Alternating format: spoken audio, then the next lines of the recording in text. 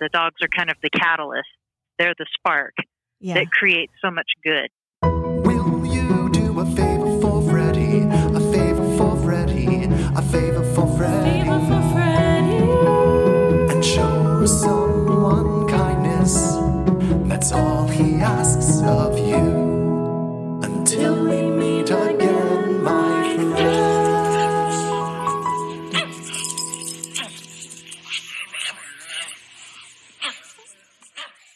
My name's Michele Wayland, and I'm the supervisor of the Prison Trained Canine Companion Program. My background is actually in animal welfare. I worked at and managed a small rural shelter in the Central Mountains of Colorado for 10 years and was kind of bitten by the bug of animal welfare in that respect, doing adoptions and matching people with pets. And when this opportunity came up to work at this job, it was a wonderful kind of a mission. It felt very much like a calling. Not only are you, and everybody says that they love animals, but obviously animals come attached to people, to human beings. And so to be able to help both at the same time is really a central calling to me. And I'm honored to be a part of this program. Can you please tell us a little bit about where you work and some of the programs that are incorporated in it? So the Prison Train program operates within correctional facilities. We actually have 7 different facilities throughout the state. My office is down in our centralized headquarters for the program, which is in Canyon City.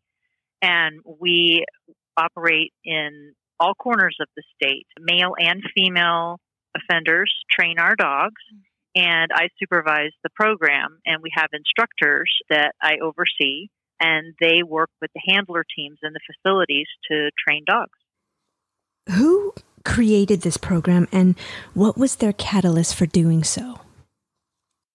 Originally, the program started back in 2002. It was initially intended to be a socialization program for a service dog organization that was looking to place puppies and dogs that they were trying to raise and train to be service dogs into an environment where they could be fostered and cared for and get a lot of intensive socialization. And it started at the old Colorado Women's Correctional Facility here in Canyon City, which has long been decommissioned. But it was initially started by Deb Stevens. She was the lady that created the program and developed it with the Colorado Correctional Industries director at that time. And they came up with this idea that offenders could work with dogs, and there was so many benefits to that. So that's where it all started. Are there different programs within the division itself? So the Prison Trained Canine Companion program that I supervise is one of 47 different cost centers under Colorado Correctional Industries. And Colorado Correctional Industries is a division of the Colorado Department of Corrections. So we're kind of nested underneath corrections overall. And we provide different jobs. There's the WHIP program that trains horses. There was saddle shop. There's fish hatchery. There's greenhouse. There's all these other different programs, farm, dairy. So all these other programs provide opportunities for offenders to learn skills and just develop different skills, whether or not they actually go out into the world and do what they do here in correctional industries. It still provides them with a skill set of learning how to do things and put things together and organize their time and work as a team. And that's a lot of the benefit for the canine program. It's just learning how to work with people, how to communicate. There's so many different opportunities. That's what our program does. Is this just in Colorado, or do they incorporate it in other states? Because this sounds like something every state needs. Well, there is a national organization of Correctional Industries Association. Okay. It does occur in every state in one way, shape, or form. And there is some form of a dog training program in every state of the union. What criteria do they have to meet to be a part of this program? As far as offenders go, obviously we're looking for someone that's got a GED. They have to have a GED. They have to be on their best behavior, so they can't have any negative behaviors documented in their work history or their history for at least 6 months. Okay. So they have to demonstrate through their behavior, their documented behavior, that they're committed to changing and being better people. Obviously, we want to make sure that they've got a GED. They go through that process within the correctional facility. They get education opportunities. So there's a lot of opportunities people have inside corrections that maybe they don't have or take advantage of on the outside for whatever reason. So they got to have that GED because they need to be able to read and write and understand our curriculum. Does being part of the program take off anything off their sentence, or what does that do? It provides them with skills. So there are some programs that do like a day for day, they get good time. Okay. Our particular program does not offer that at this time, but it's something that we've looked at in the past. So what are the requirements for the dogs that are selected to be part of this program? Because there's so many out there. So you take them from shelters, correct? Well, so our primary focus actually is training dogs for the public. Okay. That's the bulk of our business. What supports our operation is the fees that we get from training dogs that are owned by private individuals out in the community. Okay. So but we do take what we call them CI dogs. So our own program dogs that we get from rescues or shelter partners. Sometimes we also are donated dogs by private individuals if they can no longer keep them or if they just want to give a dog to the program. We're looking at a dog that's going to be a good candidate for adoption. You know, we definitely want younger dogs that do not have any severe aggression, that are amenable. Obviously, we have some size limitations within facilities. So we're looking for your kind of typical family dog, but that comes in a lot of different shapes and sizes. And the function of the dogs that we take into our program from these sources is that they actually help train new offenders in the program how to learn how to train a dog. Oh, wow. Because we want to make sure as they progress through the program, there's 3 different levels. They start as a beginner. I mean, they don't always come to us with any experience at all. And so we teach them how to do that with a very structured criteria. And the curriculum is laid out in like an 8-week program. So they will have a CI dog for 8 weeks and train that dog up. And that's the dog that we place up for adoption on our website. And it also helps them learn how to do that. So once they've trained a number of program dogs, then and progress to the intermediate or even the master handler level, that's where they've demonstrated that they get the curriculum, they have the skills, the aptitude to train a dog, and only then are they given a privately owned dog to train, because they have a much shorter time period to train that dog, to make an impact on that dog's training and behavior. So the dogs that we train for private individuals, we only have for 4-week intervals. So we can have them for longer than that, but it's a minimum of 4 weeks in training. And so that's not a whole lot of time to make a huge difference. So we want to make sure that those handlers are skilled. Right. And the dogs that we take in from shelters and rescues help us give the handler the skill set to train a privately owned dog. The dogs that you do take in from rescues and shelters, how are they paired with the inmates? That is really dependent on the inmate's skill level. Okay. So we're looking at what their needs are. And actually, when they start out, we would give them maybe a dog that's already got some training on it so that they can see what a trained CI is going to look like. And it helps build their confidence. And then when they're ready, then the instructor actually makes that determination. And they kind of evaluate the dogs that handler is trained and maybe what challenge they might be up to for another dog, for a brand new dog that has absolutely no training on it. So where do your trainers come from, and what are the specifications, the qualifications they need to work for this program? The qualifications to be an instructor are from a varied number of disciplines. Okay. So anything within the animal industry. I mean, I've got a sheltering background, animal sheltering, welfare.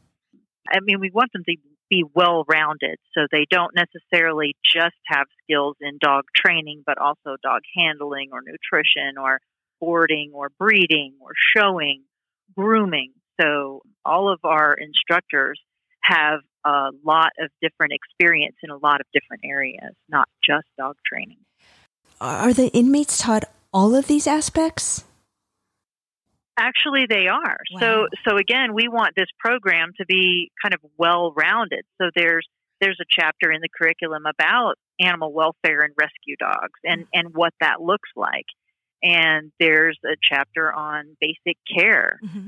We want them to be able to recognize, diseases. Obviously, they are not qualified to diagnose, but for common illnesses and ailments that pets get, we want to give them just a very baseline knowledge so that they can recognize if the dog that they're taking care of, has a runny nose or a goopy eye or maybe a skin lesion or something that needs to be addressed and seen by the vet. So they're responsible for these dogs in their care 24/7. The dog is actually housed in a kennel in their cell. Wow. So the dog is with them 24/7, and it's a 1-to-1 ratio. It's one handler, one dog, and they are charged with the total care of that dog, the feeding, any medications they might be on. They actually learn how to do a body condition evaluation on that dog when it comes in, when it's given to them. They do we call it a vet check, and it's basically looking at the teeth and the ears and the eyes and checking the coat and the leg, just giving it an overall assessment, evaluation of it, its weight, its body condition. And they learn all of that. They also learn a little bit of basic grooming. When the dogs come in, they get bathed. And when it's a privately owned dog, they get bathed before they go home. So they're nice and clean and fresh and freshly trained. That's incredible. So all aspects. We even have a chapter in there that talks to them a little bit about starting their own business and the things they need to look for and how to do that. Even the dogs who are there for private citizens to be trained are with their person 24/7? Yeah, they're with them throughout the whole term of their training. That's wonderful. So what are the qualifications for the dog to be ready for adoption? That really is dependent on the individual. On average, when they have at least 3 weeks of training on them, we've had some time to evaluate them. The handler has had some time to work with that dog. And then the instructor will evaluate if they're ready to go up for adoption. And then we will go ahead and post them for adoption on our website when they're about halfway through their training, because we would like for people to start meeting them when we feel like they're ready. So that's generally how that goes. And then once a person sees a dog on our website, if they've submitted an application and they're up on the list, our dogs that we adopt out are in very high demand because they come with all this training. So we basically run wait lists. It's not like trying to adopt a dog out of a shelter where you go and you kind of shop. You're window shopping and you go down the row and look. We ask for an application, and we're trying to do kind of a pre-screening process to make sure that that dog is a good fit for that person. And then we set up an interview, and then that dog will go home after it's had 8 weeks of training. Now, some dogs, I will say, if they are progressing really well, or they already know a lot, or that trainer has got great skills, even at their level, and the dog is ready to go sooner, that's going to be dependent on how they perform in their training, and that's really up to the instructor. I know the bond that I have with my dogs. Does it take a psychological toll on the inmates when the dog is adopted out? And if so, is there someone that they can speak to for their mental health? There's no question that there's an impact when they have taken their first dog. They've been entrusted with their first dog, and they've seen that dog blossom in their hands under their care and training. And then when we find a new home for that dog, that there is a sense of loss. They do get attached, and it is emotional, especially with that first dog. What's really wonderful is that all of the handler teams work as a team. There are some handlers that are on the teams that have been there for a longer time, and they're the master handlers. They've got more skills. They've trained more dogs. They take the newer handlers under their wing. You know, they support each other. I mean, they really do literally work as a team together to help each other and support each other. I mean, that's what they're expected to do. And so those are some more of the skills that they get. If there's a deeper issue, obviously all facilities have clinical staff and counselors that are trained if it's any deeper than that. But as far as generally, it's normal to expect that they would feel a sense of loss. But also over time, what they come to understand is the benefit that they're giving. And that's the real payoff, is when they really see, when they get the letter from somebody who's adopted a dog from us that they train, or even if it's a privately owned dog that was just put in for training for a short period of time. That's such an important part of their redemption and their understanding of what they're providing to the public, to the community. Yeah. Many of these handlers say that it's created in them a sense of confidence, self-confidence. They reconnect with their families because now they have something to share that they're passionate about, and they talk about the dog that they just trained and the impact they made on that family that, you know, was thinking about giving the dog up. They were at their wit's end, or if they adopted a dog from us, it's been such a great companion, and they so appreciate all the effort that went into that and that the dog is loved. So they learn and see the benefit of the service that they're providing, and it helps reconnect them with their own sense of self-worth and humanity. I mean, it's such an impactful program at so many different levels. Do you know if any of them have continued to work within the pet industry once they were no longer in the correctional facilities? Yes, absolutely. Absolutely, they have. And they do. So I don't have like a list readily available of that. I would love to develop it. You know, there's some restrictions on the contact that you can have once they're paroled, but once they're actually released and free to do so, yes. We have a former handler that's working with the Max Fund shelter. They start their own businesses training dogs. That's great. And they get jobs with boarding facilities. That's something that I'm actually hoping to develop here, is the list of businesses that are interested in hiring offenders that have trained with us. Nice. You know, and it's just a reference. It's something that they would be able to contact a person, and then we can just confirm that they worked for us, and then it's really up to that person to give them an opportunity. That has happened, and there are several out there that have been successful. And so there's even a former handler that's gone on a speaking circuit, training service dogs. There's a number of success stories out there, probably more than I'm even aware of. It's an impactful program. I was contacted actually by an offender that's been out for many, many years. He wants to reconnect, and so I'm trying to figure out a way to get him be able to contact and talk with the handler teams, even though he does some dog training. What he told me is that the skills that he learned within the program helped him be successful in a number of different ways, not just working with dogs, but in life in general. It's a huge benefit. So again, important. It really, the way he described it, and that's the way I described it at the outset, was that the dog was the catalyst. It was the thing that kind of, that dog and having that dog broke through the shell or the barrier that he'd created in himself.